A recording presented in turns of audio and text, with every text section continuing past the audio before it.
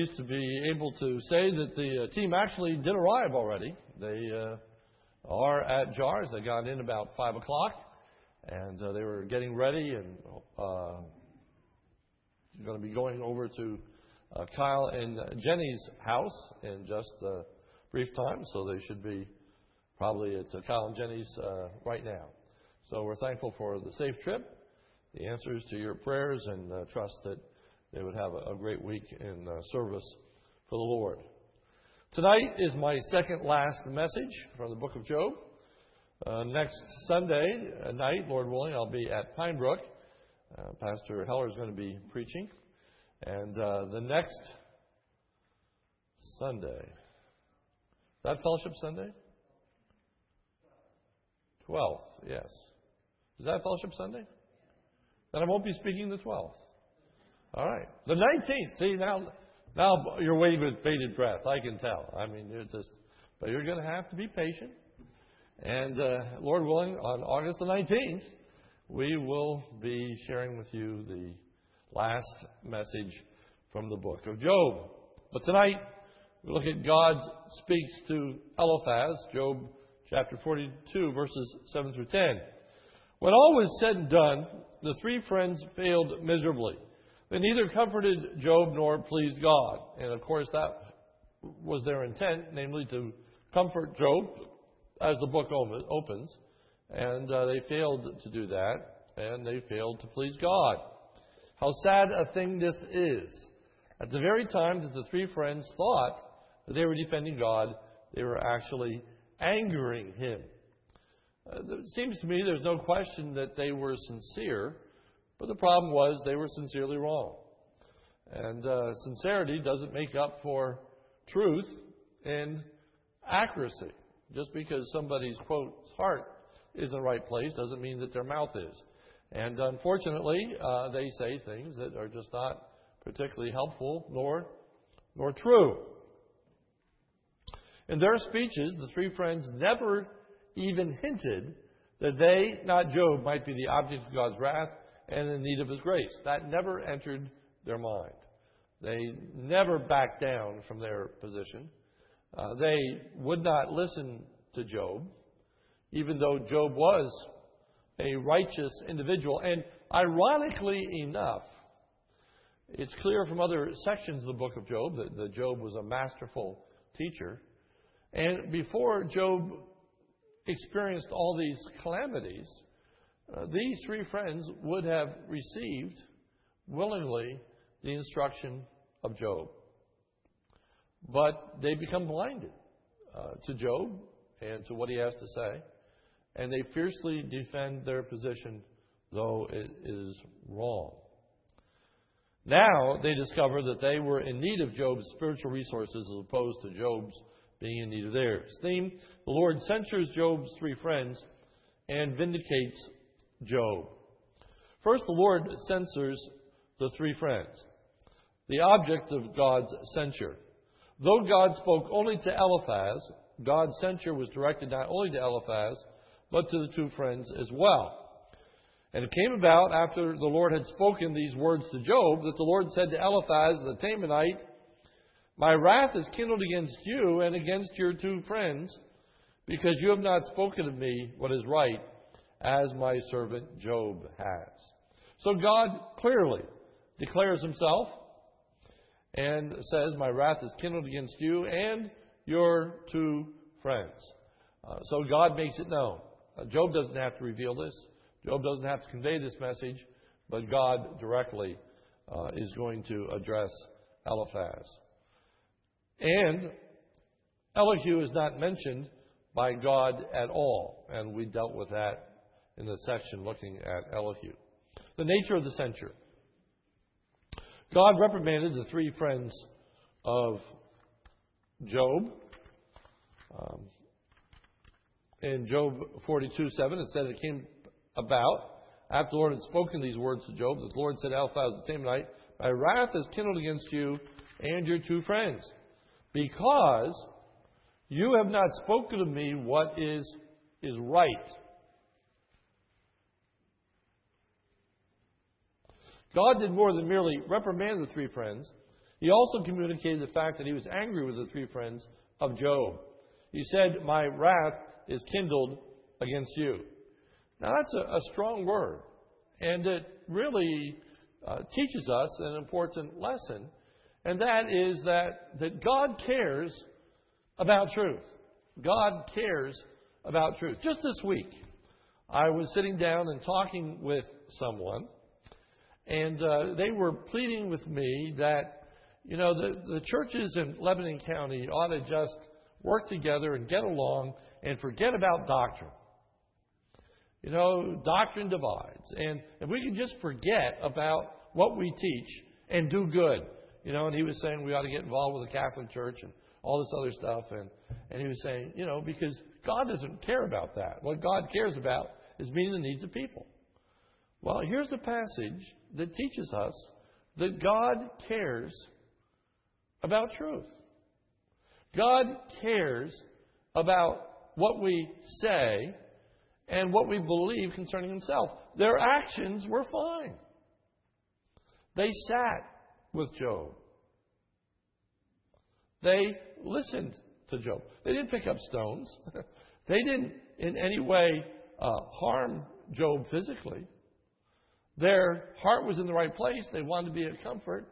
Their activity was fine. The problem was in their beliefs and what they said about God. And that was more than enough to anger God. God does indeed care about truth. And God indeed does care about how we understand his activity and his person.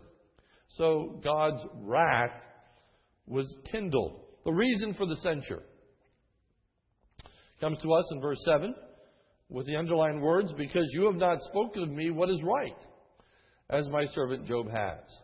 The friends had maintained that goodness and blessing were invariably and manifestly matched. In other words, if you were doing what is right, you would prosper. If you're doing what was wrong, then God was going to bring hardship and difficulty in your life to bring about transformation, change, repentance. That was their belief. Job declared that they were not. That is, that goodness and blessing were not invariably manifested and matched. He had done nothing to warrant such suffering. He wasn't sinless, but he had done nothing that would have initiated God's pouring out his wrath upon Job. Job was innocent of wrongdoing. God was angered by the three friends, what the three friends had said about God, not what they said about Job. What the three friends had done was to pervert the goodness and grace of God. Now, this is very subtle, but it's very important because it is a part of how we view the person and character of God. You see, because Eliphaz and the two friends had no concept of grace. You understand that they saw everything that was good coming from the hand of God as being a result of meritorious work or effort. Thus, one deserved blessing when one did what was right. And one deserved punishment, hardship, and difficulty when they did what was wrong. So God was simply a just God in their view, rewarding good and punishing evil. And the whole concept of grace was blatantly missing from their understanding of who God is and how he acts. It is ironic that Job was suffering, the one with whom God was not angry, and the three friends were not suffering, the ones with whom God was, in fact, angry, which throws that whole presupposition on its head. God says, I'm angry with you. But there was nothing to demonstrate that in their lives. They didn't come down with boils. They didn't come down with sickness. They didn't come down with all the misery. And yet God says, I'm not happy with you. And then he's going to come across and say, I'm happy with Job. And he goes through all this pain and misery. I hope you see the irony of that and that it's not lost on us. One cannot determine the acceptance of God on the basis of an individual or a church's, for that matter, prosperity or wealth or ease. Okay? You can't just assume that because everything is going fine, that means that God is happy and blessed and pleased with what we're doing. And if we're running into difficulties, that obviously God is not pleased, God is not happy with what we are doing individually or as a church. That is a very dangerous assumption because it has no basis in reality, you see. So we need to be very careful. Application. In the reasoning of his three friends, Job was suffering because of his sin. The fact that his three friends were not suffering emboldened them to assert the correctness in what they said. In other words, because of their faulty theology that said that God rewards good and punishes evil, because they doggedly held to their position and nothing terrible happened to them, it was for them proof positive that what they were saying was right. It just emboldened them. It just gave them greater assurance. Because certainly God would not tolerate them speaking what was false in their mind. And so, because God was tolerating it, it must be right. And they became even more aggressive, more assertive in the holding to their position. We need to be aware of that because there are a lot of people who are self-deceived. And as a result of that self-deception, they become very emboldened to make some pretty outlandish claims about themselves, about their relationship to God and the person and character of God. So we need to be aware. However, God was in fact angry with the three friends due to what they said. Nevertheless, they were not suffering. So God vindicates Job. God vindicates Job through his word. When God spoke to Eliphaz, God made it clear that the three friends were doing wrong and that Job was right. Notice the end of verse 7, the underlined words. Spoken of me what is right as my servant Job has. So God says what Job said was right. Job spoke truth. Job understood his theology properly. Now, Job no longer needs to defend himself, for God has defended him.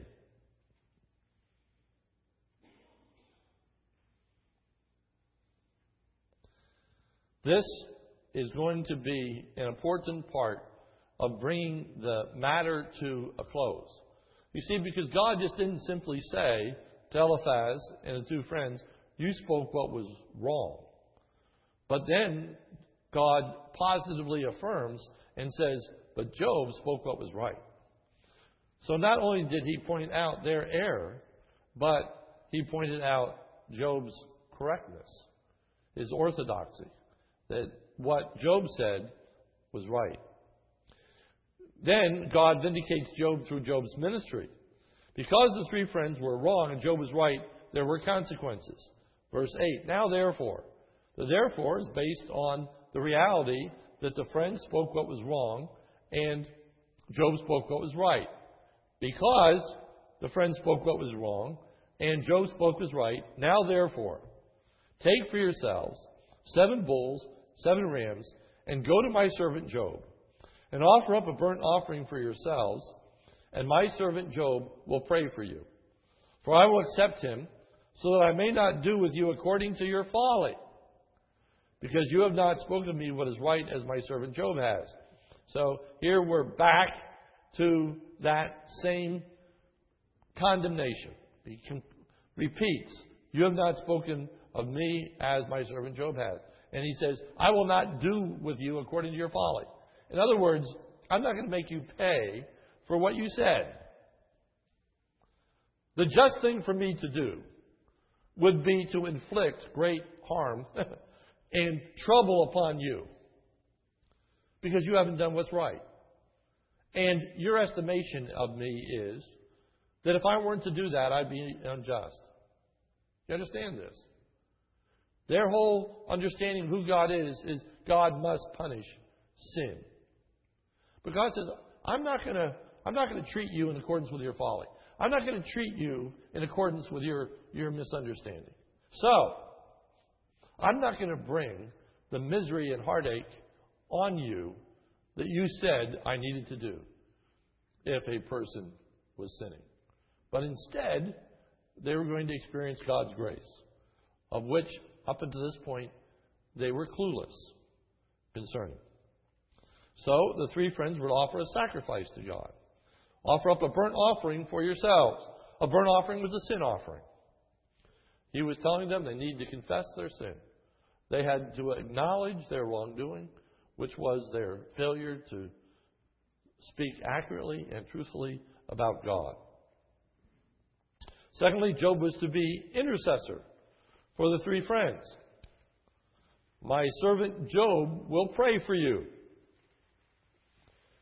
God vindicates Job in accepting his prayers. Why should they go to Job? Why should he pray for them? Answer, online section. For I will accept him so that I may not do with you according to your folly. I will hear his prayers on your behalf. When Job spoke of God, he spoke correctly. Again, verse 7. Have not spoken to me what is right. The three friends humble themselves and do as God says. The three friends follow God's instructions. So Eliphaz the Temanite and Bildad the Shuhite and Zophar the Amathite went and did as the Lord told them. God accepted Job's intercessory prayers on behalf of the three friends, and the Lord accepted Job.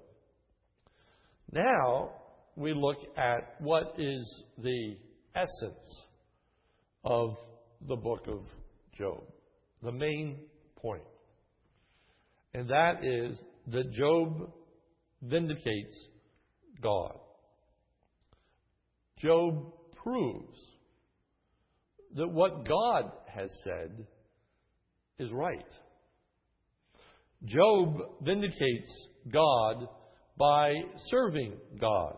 No less than 4 times, Job is referred to as God's servant in just these 2 verses. Notice verses 7 and 8. And it came about after the Lord had spoken these words to Job, that the Lord said to Eliphaz the Temanite, my wrath is kindled against you and against your 2 friends, because you have not spoken of me as, first, my servant Job has.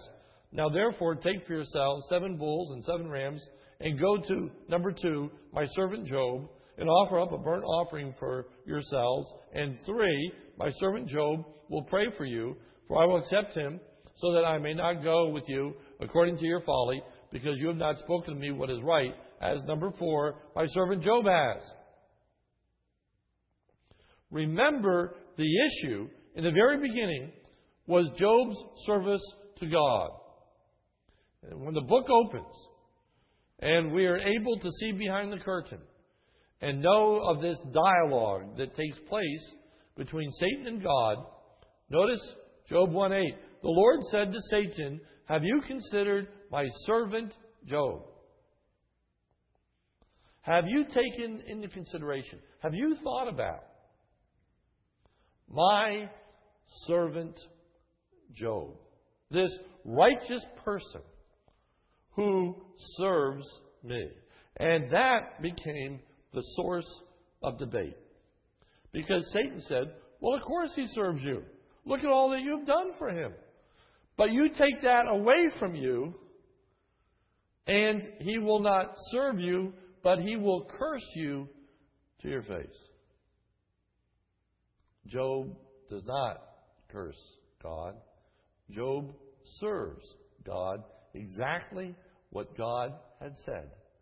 Because unlike Eliphaz and the three friends, God always speaks truth. God always represents reality, truthfulness, faithfulness. So number 2, remember that the issue in the very beginning was Job's service to God. 3, Satan had asserted that the only reason that Job served God was because of what God had done for Job. Satan went on to state that if God were to remove his blessing from Job, that Job would no longer serve God but actually curse him instead. Put forth thy hand and touch all that he has, and he will curse thee to your face. Job does indeed serve God by doing what God requires of Job, namely to intercede for his 3 friends. And the Lord restored the fortunes of Job when he prayed for his 3 friends. God ended Job's suffering when he prayed for the 3 friends. And the Lord restored the fortunes of Job when he prayed for his 3 friends. This is not because prayer is meritorious. Okay? This was not Job earning the favor of God. He prayed, and therefore God removes this because God rewards good. That flies in the face of everything that's being said. That's not what's happening. Rather, when Job prayed, this was the full and final vindication of God's initial assessment of Job. In other words, the righteousness of Job and his servant spirit is displayed in praying for his 3 friends in the midst of his own misery and heartache, and despite of the false and grievous accusations that had made against Job. To put it another way, here is the final test. Here's the nail in the coffin. Here is proof positive. The issue is, will Job serve me because of what I do for him, or will he serve me because he's righteous and understands that God is to be served? The question is Job willing to pray for his 3 friends? These 3 friends that in essence now, to some degree, have become his enemies. Is Job going to pray that God would forgive them? That God wouldn't punish them? Or is he going to be vindictive? Is he going to be self-absorbed? Is he going to be looking at his own misery and pity and saying, you go pray for yourselves, guys? Or why should I pray for you? You thought that I was the biggest sinner on the face of this earth. Why in the world should I accept you now? But none of those thoughts and none of those actions are manifest in the life of Job. God says, you pray for your 3 friends so that they will be delivered. What does he do? He prays for his 3 friends, which is the ultimate manifestation of the reality that Job serves God for who God is, not what he does for him. But it also gives us a tremendous insight into what service of God looks like. For I think many times we associate service with God of activity. We serve God when we give of our time. We serve God when we give of our resources. We serve God when we are actively engaged in some kind of work that we can point to and have accomplished something. We think of serving God as involvement, in engagement. And there's a measure of truth to that. But here we find out that service to God can be as simple as praying for those who despitefully use us. That is service to God. You see, for that is accomplishing the will and purpose of God. God is much more concerned about who we are than what we do. He's much more concerned about what motivates what we do than what it is that we actually do. God looks upon the heart. That's a general principle, teaching of the Word of God. To serve God in the fullest sense of that word is seek to be righteous people, holy people, doing what is right in God's sight. Number 4, the trial was over. Having remained faithful to God and continuing in his obedient service, now there was no longer any reason for Job to suffer. Thus, Job was delivered by God. Next, 3 weeks, we're going to look at what that deliverance looks like and bring it all to a close. But here it is. He's delivered because God proved his point beyond a shadow of a doubt. Conclusion.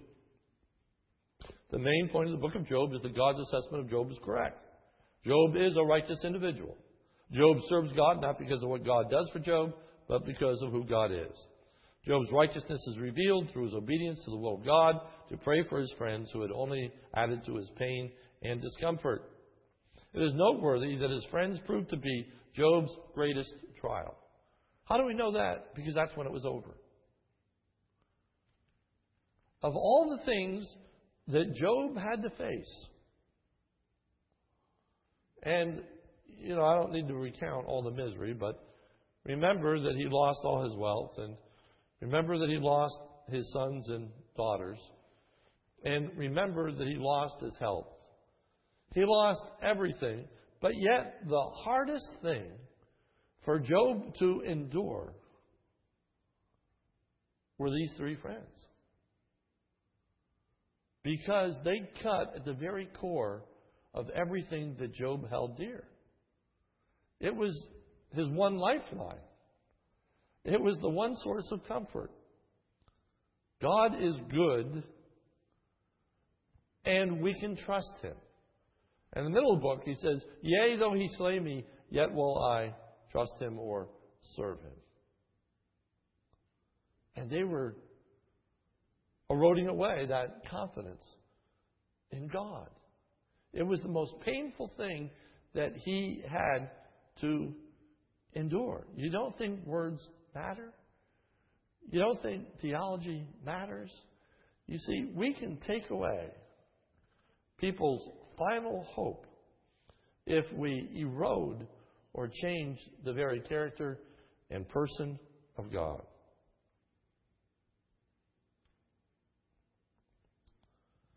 B. A secondary corollary is that Job's friends were wrong in how they viewed God's activity and failed to understand God's grace. They were the kind of people that Satan was accusing Job of being. The irony of that. They weren't really righteous. And there's no place that they're referred to as righteous. Because they were serving God for the very reason that Satan said Job did. And that is, they were serving God because of what God did for them. That was their whole premise. If you do good, God will reward you. If you do bad, then God is going to punish you. They were serving God so that God would reward them. They were on Satan's side, if you will, in that sense. And that was what was so bad about what they said. You understand that? They actually were living out Satan's very proposition. They were unwittingly, unknowingly on his side. And teaching the very thing that he was condemning Job for. They couldn't have been more misled and more deceived. Thus, Job's trials served as a teaching tool not only for Satan, but Job's friends as well. You see, God's grace to these 3 friends is that they learn a truth in a most powerful way. Because they weren't punished. They were spared. And in their theology, that never should have happened. But God proves his point not in hardness, but in gentleness and in kindness and in patience. 3, there is no mention of Job's friends ever praying for Job in the midst of his suffering, and yet Job prays for his 3 friends. Here we see the greatest lack of spiritual understanding and the greatest manifestation of self-centeredness on the part of his friends. The very fact that they didn't pray for Job. They all the time are telling Job to repent and turn to God, and yet they are never praying for Job or seeking God's intervention or God's help. Here we see the greatest manifestation of love for God and the spiritual sensitivity to others on the part of Job. Namely, he prays for them. Another area in which there is this tremendous dichotomy between Job and Eliphaz. But we need to ask ourselves, what do we do with people who are theologically incorrect? People that don't know better. People like I ran into this very week, who's sitting down and telling me that God doesn't care about doctrine. What do you do? I didn't try to argue with him. Obviously, his mind was made up and he was pretty close to the reality of God's Word. But I prayed for him. I prayed for him. And that's a manifestation of the way in which we are to respond to people. Job's friends speak confidently concerning the person and work of God, though they do not seek his wisdom or enablement. On the one hand, the things they say about God are so glowing. You know, you read that, and initially you say to yourself, what's wrong with these 3 friends? Because everything they say sounds right. Well, not everything sounds right, as we see that they spoke what was wrong, but a lot does sound right because of the way that they speak about God. But it didn't manifest itself in any practical way. They were talking in great terms about God's wisdom, but never sought it.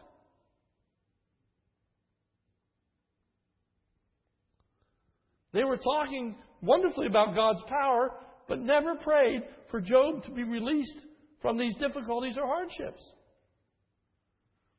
We need to be very, very careful that we don't simply develop a theology that's right in terms of the person and character of God, and so we can tout and say very clearly, God is sovereign, God rules over all, God is all wise, God is all knowing, God is ever present, and have all these theological constructs which are all true, but yet never act upon them. Never pray, never seek his wisdom, don't read the scripture, all those kinds of things. In other words, appear to be righteous, but inwardly be just void, like a rotten tree that on the outside looks fine, but on the inside, that core, it's ready to fall over at any time. Once the purpose of God's sufferings was accomplished, they were ended. God once again demonstrates his grace, goodness, and love at the end of the book. And in 3 weeks we will close it out. But powerful condemnation of Job's 3 friends. Let's pray. Our Father, help us to say what is right when we talk about you. Help us to get our theology correct. And Lord, may we not just say what is right, but may we appropriate what is right and just and good. For even as Job, who understood the grace of God, then manifested that grace himself in praying for his friends. Lord, help us not to only understand that we have been forgiven, but help us then to extend that forgiveness to others. Oh Lord, as we think about the doctrine of election, and we marvel at God's goodness in calling us, oh Lord, may we long that God would call others. Lord, help us to live out the reality of our faith. We pray in Jesus' name, amen. Thank you, and you are dismissed.